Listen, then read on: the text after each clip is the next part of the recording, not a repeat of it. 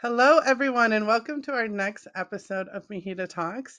I'm very excited to have Robin Ritz here with us. She is the creative visionary and the owner of Incord. Welcome, Robin.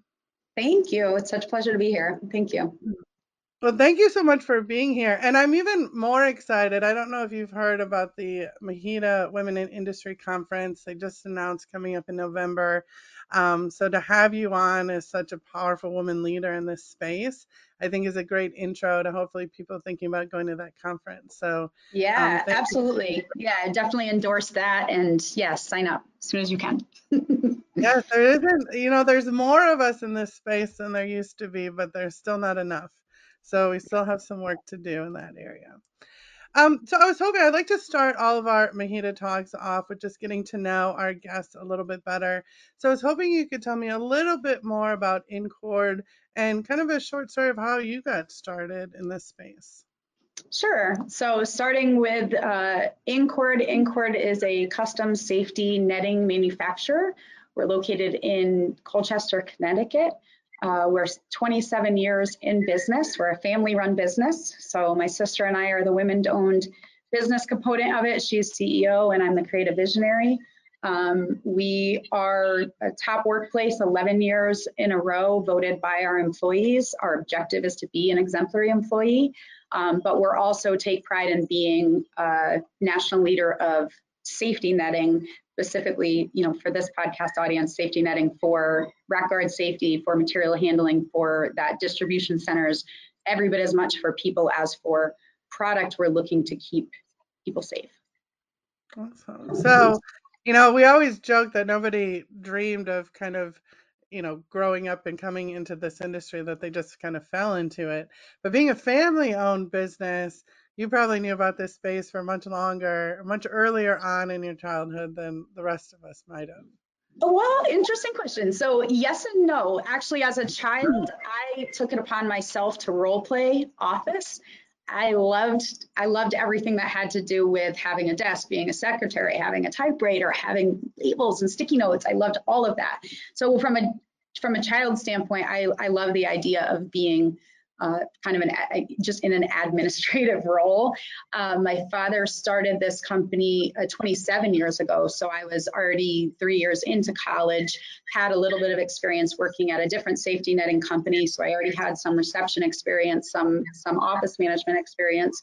So when they asked me to come back and help with Incord, it was still something I loved to do. And then as the years went on, I got to really explore human resources and training and Kaizen principles and creativity. And so while I didn't start out saying I wanted to work in a netting company or for a manufacturer, by following kind of that path of doing the things that came naturally to me from an organizational standpoint, or just from I see a better way of doing it in the workplace, I get to be where I am today. And so it's a total gift. It's not premeditated to have been in this position, but it's certainly something that I truly value and honor. Yeah. So, we wanted to talk today about work life balance. And I think it's a topic that's become a little bit genericized in some elements because people talk about it, sort of as this concept. And I think it's changed from what it originally kind of meant to what it is today, especially through, the last few years that we've gone through. So, I was hoping to really just start off with what's your definition of work life balance? I think the most important word out of all of them is balance. You can be playful at work and you can work hard at playing, but if you don't have the balance of really understanding when am I working and when am I playing, and when am I allowing for myself to have those almost contradictory roles, then that balance becomes something that becomes more tangible versus just I'm not working, but when I'm not at work, I'm still thinking about it and it's always occupying all this mental space. And so somebody might say I only work 40 hours a week, but if their time spent outside of work isn't refilling those wells and replenishing and offering other activities, then you're still out of balance. right? So my kind of the way that I'm looking at that work-life balance is how are you almost compartmentalizing how much energy you're giving to it and how much attention you're giving to it at that time. Because some people can be at work and not be present. And you're out of balance in that regard too, right? So for me, it's much more about finding the balance in your life, and then work is an enjoyable component of that. That makes sense. Yeah, no, I totally agree. And I think, we're in a culture now kind of moving away from the stereotypical 40-hour work week. And in talking about work-life balance, I've seen starting to take hours out of the discussion, that it's not how many hours necessarily you worked, it's what you were able to accomplish in a time frame. So instead of defining it always by hours, maybe it's by accomplishments and about goal setting and things that you've done. And I think some people talk a lot about work life balance, and different people have different opinions if they think they have a good one or a bad one, and I think it's something everybody really has to define for themselves, as you said, because everybody's life balances differently. But what would you say are some of the causes of people having a poor work life balance?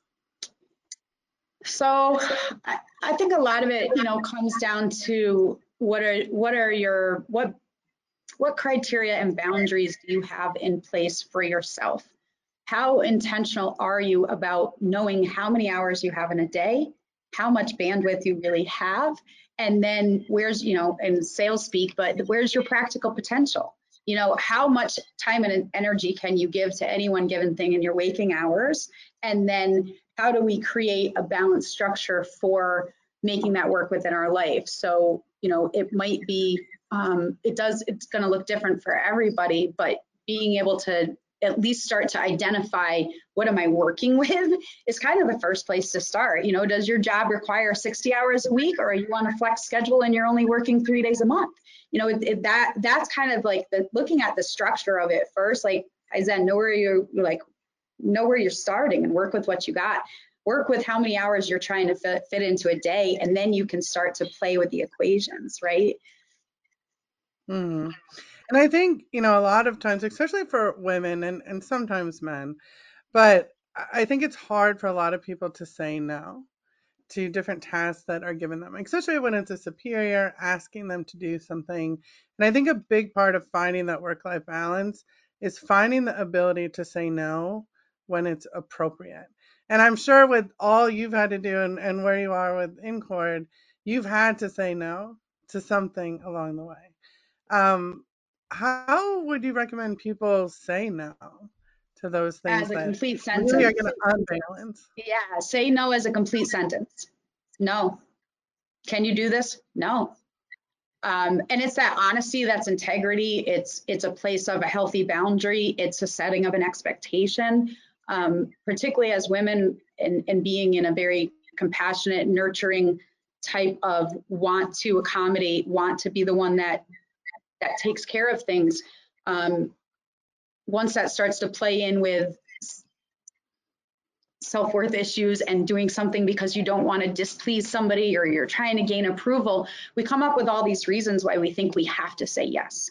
And the 2 Enneagram mantra, when I serve myself, all others are served. When I'm saying no and creating a healthy boundary, it empowers other people to also create those healthy boundaries, manage reasonable expectations. And then I think the opportunity there is, who else can I get to do it? Is it somebody else's job? Can I teach and empower somebody else? Can I delegate it? Is it a necessary task? Or if I'm the only person that can do it, how am I going to make time to clear up other things to make it a priority? So there's this creative component to it where if I'm saying no to that, it's because other things are important. But if it really has to be a yes, then I've got to say no to other things, right? Right. Yeah, it's figuring out, and I love your point even about there are other options. You can say no as a complete sentence, but you can figure out a way to get it done, through talking about what those other steps are. I think the number one thing, though, is talking about, is it a value added task? And I don't know that it always is. Sometimes they're nice to haves, or, sometimes there's more efficient way to do it, and kind of going through all those steps. So I think that's really important to not get too caught up in saying no, but saying no with an alternative way to get it done if it needs to be done. Sure. You know what's interesting is I think especially now we're kind of merging these different generations within one business environment, and you have companies like Incord that are focused on creating this healthy work-life balance. But then you have people in maybe a more senior generation that are used to this 9 to 5, you show up to work whether you're sick or not, in a very diligent way. I've known people of the more senior generation coming in with, of the flu or a broken arm or something, because that's how, they grew up. You come into work during the time that you're scheduled to come in. And I think now with these companies kind of changing the culture to be more flexible and to encourage work life balance, you have people putting it on themselves. That it's not the company telling them they have to do all these things, it's how they feel, what they feel they need to do. So I would ask how Incord has created a culture that really supports a healthy work life balance. So that's a great question. Thank you. Uh, we really focus on holistic wellness in the workplace for that employee. So we do absolutely understand that there are employees that will put an obligation on themselves to think that they must come to work under certain circumstances. So you can reinforce the message that your health is important. We want you to take care of yourself first. We know if you're sick and you come in, you can't be accurate, you can't be productive, you can't be attentive. So we prefer that you don't. Please don't, please don't. You have to continue to message, please don't.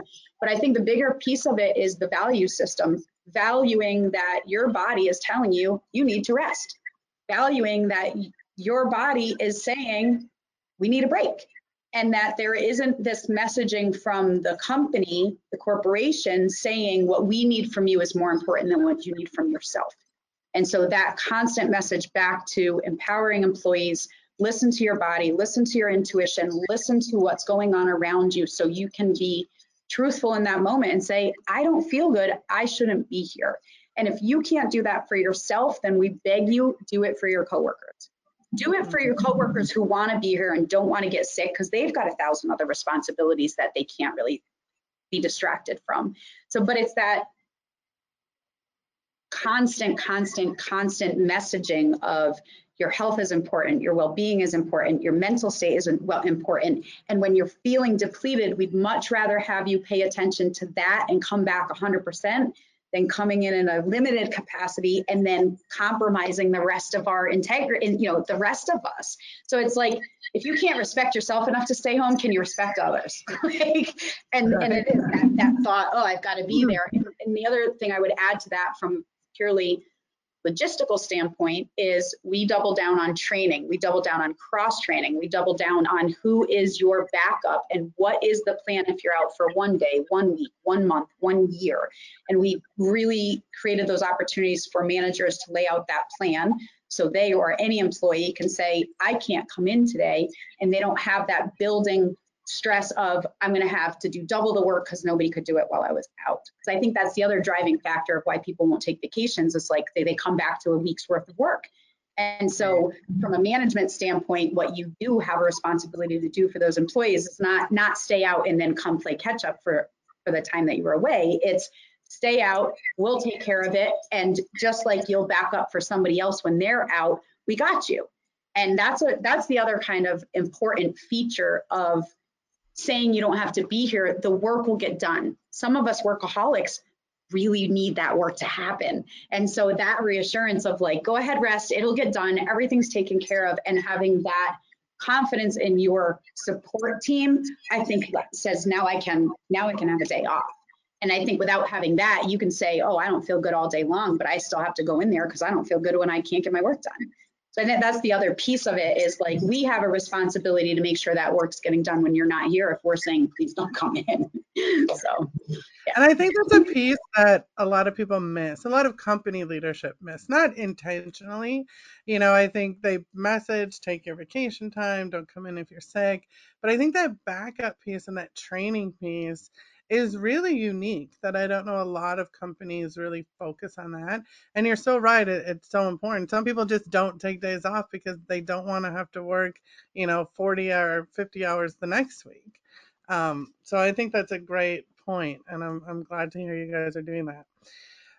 Kind of staying on the same topic, but shifting a little bit, as I mentioned in the beginning, I think what we've all gone through for the last 2 or 3 years now has changed how we all work. No matter who you work for, no matter how you worked before, it's changed how we all work. Do you think COVID has had a positive or negative effect on work life balance? I think it presented new challenges for both employees and employers to sustain a work-life balance because, as you know, many work locations shifted to home. So now you can't differentiate when I'm there or not. The opportunities that we saw from a positive standpoint was really bolstering communication. What are our most effective levels of communication? How can we make sure that we're still face to face utilizing the technology available to us to be present on calls and create a structure of consistency that wasn't necessary in a workplace when we were all able to interact with each other as we were coming and going. So now we have to create a structure for us to intentionally communicate. And so that opportunity, I think actually was one that we saw benefit from. But I would absolutely say, the other challenges is you've got people at home who now feel isolated. There's a lack of community. So as luxurious as it sounds when it first starts, there's a whole lot of other social conditions that come with it. And you started to see the fatigue and the burnout and the just lack of socialization, lack of human contact, lack of feeling connected. And that really, I think, was why, when it was safe to do so, we got everybody back in the office as fast as we could, because we recognized what a critical part that is to us feeling successful and feeling united and feeling whole. And so that was, I think, the shift in people still wanting to work from home. I would question how long-termly sustainable that is from a mental health and emotional connectivity standpoint. It feeds into isolation. And I think that one of the things that a lot of us say we love about going to work is that sense of community, the contact, the energy, the synergy. You don't get that unless you're in the same place. And so that's something that is really important to us. And I think if anything, it just made us realize how much more it means to us, how much more we cherish it and value it, and we'll make it intentional. So yeah, it was challenging, but it was kind of just brings out, really just spotlighted what's important to us and how do we keep accenting that culture that's important to us. Agreed. And you brought up such a good point. I've kind of struggled with coming to a place of really having a strong stance either way. And I think it depends on the company itself. But I know for me, I started in this industry when I was only 20 years old. And I learned as much as I did about the industry, not through company meetings, not necessarily through training sessions. I really learned what I did through conversations with people at lunch, or people who would stop at my office, or I would see somebody doing something that looked really cool and I could stop by and talk to them. And I wonder how somebody coming into a new company today, if it was fully remote, get some of those experiences that for me really changed how I looked at the industry, and it really made me more creative and more innovative than I would have been on my own. Because I don't think great ideas happen with any one person. And we can talk about them virtually, but I don't know if the conversation even gets started virtually a lot of times. Yeah, I agree. It's such an energetic component to it. We call it like that osmosis. Like you're in the room and you're learning things, like even on a subconscious level, you overhear it enough times, or it catches you at a point where you go, oh, that's what they were talking about. And I like the journey of discovery. I love, teach me that. What are you doing? Can I help you with that? What do you, let me find out. And being in a work environment where you're hands-on, interacting with somebody, you can tell when somebody needs help with something. You can tell when somebody might need either professional help or a human touch, right? And so I think that that is something that I really love about working, and that love about community. And you can't fabricate it without being in person together. It just doesn't happen virtually. We've seen it, and it's just not the same. So again, like, I think, what came out of it all is just that, like, intentionalism about how much we know we love being together, and how much how important that is for all of us to feel successful, really. Right. No, that's a great point. How would you recommend if an employee feels that they don't have a good work-life balance? How would you recommend that they go about having that conversation with their boss to help rectify that? I think so. Honesty is the best policy as far as facing it from a factual standpoint. First and foremost, your boss is concerned about your job performance. It's the way they're going to come at you with a conversation, and I would suggest talking about it in the same terms as far as how is it affecting your performance? How is it affecting your morale, your motivation, your accuracy? How is it taking away from what you can truly be contributing in a way that helps that manager understand, I want to give my best. I want to do my best job, but a look at whether the contributing factors are, if their expectations are unreasonable, or if the training isn't there, or if the sharpest knife isn't there. What is it that would allow, it's not just presenting the problem, right? Is coming in with those solutions. And so stating the facts is how it's affecting my job, but then here's some, and again, depending on your manager, you might have to ask if they're open to suggestions, but ask them if they would be open to some suggestions that you could see for improvement. And then that's where you can bring in, whether it's a tool or a program or more personnel or different expectations or communicating longer lead times or however that is. I think that opens the conversation to at least say to the manager, how is this relevant to me? Because ultimately that employee is a reflection of the manager. And so that coming at it from an employee standpoint to that manager saying, I want to help you look good and I can't right now. We're both look bad right now. And at least having the bravery, I think you have to have a little courage to come at it, because you're immediately telling them something's wrong, something's off, you're not managing me well. And that's a hard conversation to have. But when you can come at it from a place of, we're both have the same objective of getting the job done, we want to be successful, and I physically know I'm not being successful at it right now, I need your help. And that's what a good manager is going to respond to and say, how can I help you? And I don't know that you need help unless you're telling me.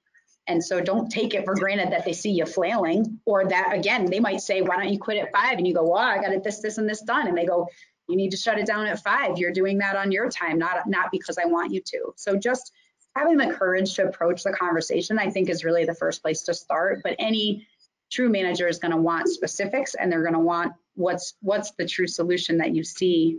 It's not just complaining. It can't just be a bitch session. Like, it's got to be pragmatic in, here's the problem, but here's how potentially we could look at approaching a solution for it. And I think in that regard, it creates a partnership between the management and that person, and you're back on the page of, we both want to be successful. And so it becomes collaboration versus now we're competing for, you're good, I'm bad, you're good. Now, no, we're collaborating, we're trying to get successful again. Yeah, and I think the honesty piece is such a big part of it, because I think people could go into that conversation feeling they're coming at it from a position of weakness, Mhm. that it looks weak if you say something like that. But, I like how you flip it, and it really is probably the strongest, most courageous thing you can do is just be honest about what you need and what you need to get there. So great. Um, so I mean, you have to be incredibly busy. I'm sure you have 10 million emails right now. What are some things you do to really maintain a healthy work-life balance? So in 2013, I became a Kaizen News creativity coach. So that was probably the number one resource that I personally was able to adapt as far as enjoyment of process, understanding that work hard, play hard. I have way more enjoyment at work, so I don't have to necessarily escape it as much. I do a lot of what I love to do at work. Outside of work, I'm a lead singer in a band. I've got an original music band that I perform with. I'm in my gardens. I love hiking. I try to be in nature and outside as much as I possibly can, because as you noted, I have a lot of emails. I am so connected when I am so connected that when I am not connected, I am not on my phone. I am not checking emails after 5. I am absolutely not doing it. And it's because I physically need that energetic disconnect where I'm giving all my attention back to my body, to my connection with nature, to being grounded, to being present in what I'm doing. You know, as an owner of a company, you never stop thinking about your company and the next thing, and you don't get to always turn it off. But what you can do yourself the favor of being present in the moment, so that when inspiration does come, it's coming to this place of clarity versus constantly muddying waters. And you're like, where is it? I think I saw something shiny there. So that allowing for the lull, I got a zero gravity chair I'm a big fan of. You know, like those restorative yoga. I don't try to do hard things in my free time. I don't. And that's part of me being me, but it's also part of that balance where it's like my brain is overloaded when I'm at work. So if I'm not in a place where I need to be thinking that much, I'm doing something that's way more tangible, physical, abstract, hands in the dirt, watching the birds, things that are so opposite that when I come back to it, I'm in a place of feeling refreshed and I want to approach it again. I think so much of our population doesn't fully disconnect. So, you know, you're constantly on your phone, you're constantly checking this or checking that. And it's not a full disconnect, you know, it's not going to sleep and then waking back up again. And I think that's where you have to find those times of when can I really just extract myself and be intentional about being present, whatever it is that you're choosing to do outside of work, just be present with that. And that's enough. That's enough. It is. Yeah. Great points. And I love that. I would love to hear more about the rock band, but we'll save that for a later day. So Robin, you have made it to our lightning round of MHEDATalks. Okay. So I have 10 questions for you. I tried to make them as appropriate as possible. I'm going to ask you the question, and then you're just going to tell me the first thing that comes to your head. This is just our little way of getting to know you a little bit better. So are you ready to enter the lightning round? Yes, I am ready to lay. Okay. I like to start off easy. What was your least favorite food as a kid, and do you still dislike it? Squash, and yes, I still don't eat squash. What is a skill that you think everyone should have? Can I say 2? Literacy and swimming. Like it? What's the worst job you've ever had? I did cold calling telemarketing sales for I think a day and a half in college, and that was pretty awful. That was a bad It takes one. a certain person. Um, what is your favorite time of day? Oh, I love all the times. Quitting time, turtle time, and island time. Those are my favorite times. I like that. I like that. Yeah. Are you a coffee or tea person? Both. Lots and lots of coffee, and then Connecticut winters are brutal, so we get by with black tea at night. What is the best compliment you've ever received? I'm a good listener. What was the best decision of your career?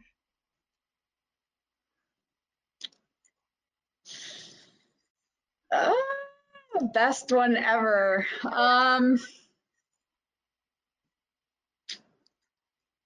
don't know what my best one is. I think I try to make my best one every day. I think just sticking with it, you know, just sticking with the Anchored and continuing to develop my own talents and then empower other people so I could continue um, to ascend. I would say that that's what I keep doing is the best thing that I've ever done. It's just what I keep doing. If you could stay invisible for an entire day, what's the first thing you would do? I could be invisible. I